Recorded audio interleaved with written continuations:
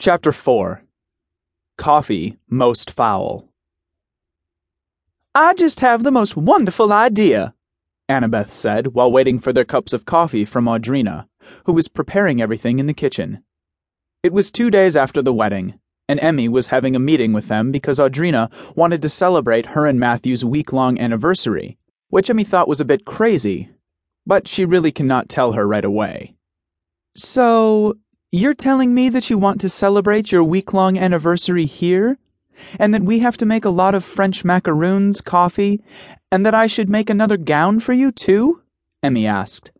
"Yes," Annabeth declared and squeezed Matthew's hand, who was just sitting beside her. "Matthew thinks that it's crazy, but come on, I think it's going to be cute," she smiled. "Who else do you know celebrates their week-long anniversary?" she grinned. "Right." Emmy smiled stiffly.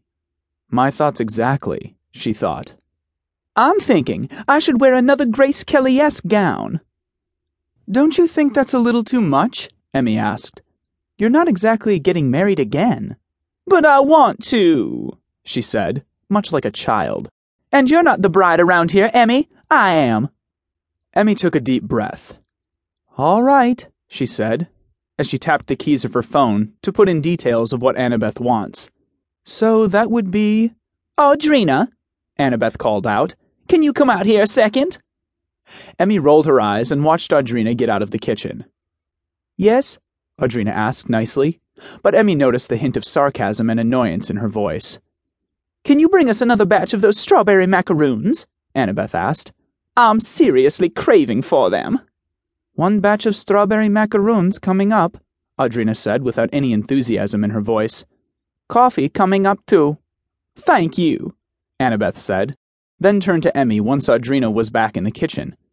"She could be a little bitchy, huh?" "I think she's nice," Emmy said.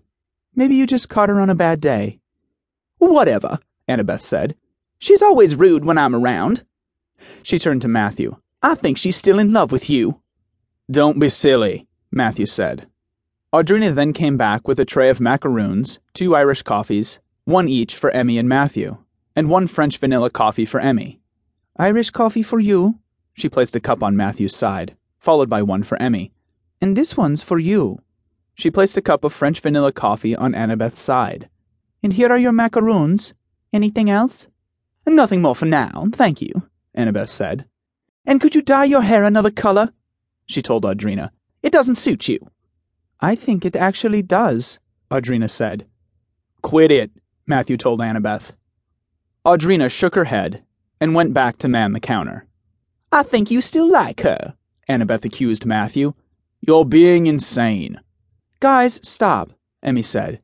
She really did not want to be around this couple, especially now that they were fighting. "Can I have your coffee, Emmy?" Annabeth asked. "I don't feel like I want to drink this French vanilla thing anymore, and besides, you spent a lot of time in Paris, so this could be good for you." Emmy rolled her eyes. Sometimes Annabeth could be such a brat, and getting married clearly did not change that. "Fine," Emmy said, and they switched cups. "Sorry," Matthew mouthed, ashamed of what Annabeth just did. Emmy smiled at him and drank some coffee. Annabeth ate a macaroon, then drank too. They talked for a bit, then suddenly, Annabeth clutched her chest. She couldn't breathe. "Honey," Matthew said. "What's wrong? What's going on?" "Annabeth?" Emmy was surprised. What was happening? I can't, Annabeth shouted, her body twisting. She was indeed in a lot of pain, and no one knew why. Even Audrina was surprised. She had to get out of the counter to see what was happening. "What's wrong with her?" she asked, wide-eyed. "I don't know," Matthew said. "Crabs, call an ambulance." But right then and there, Annabeth stopped breathing. Her eyes open, one of her fingers seemingly pointing at someone. "Annabeth!" Matthew cried out. "Annabeth!" Emmy was horrified. She clasped her hands over her mouth. She couldn't believe what was happening. Audrina was scared too. She knelt down in front of Annabeth's body and looked at Emmy with fear in her eyes.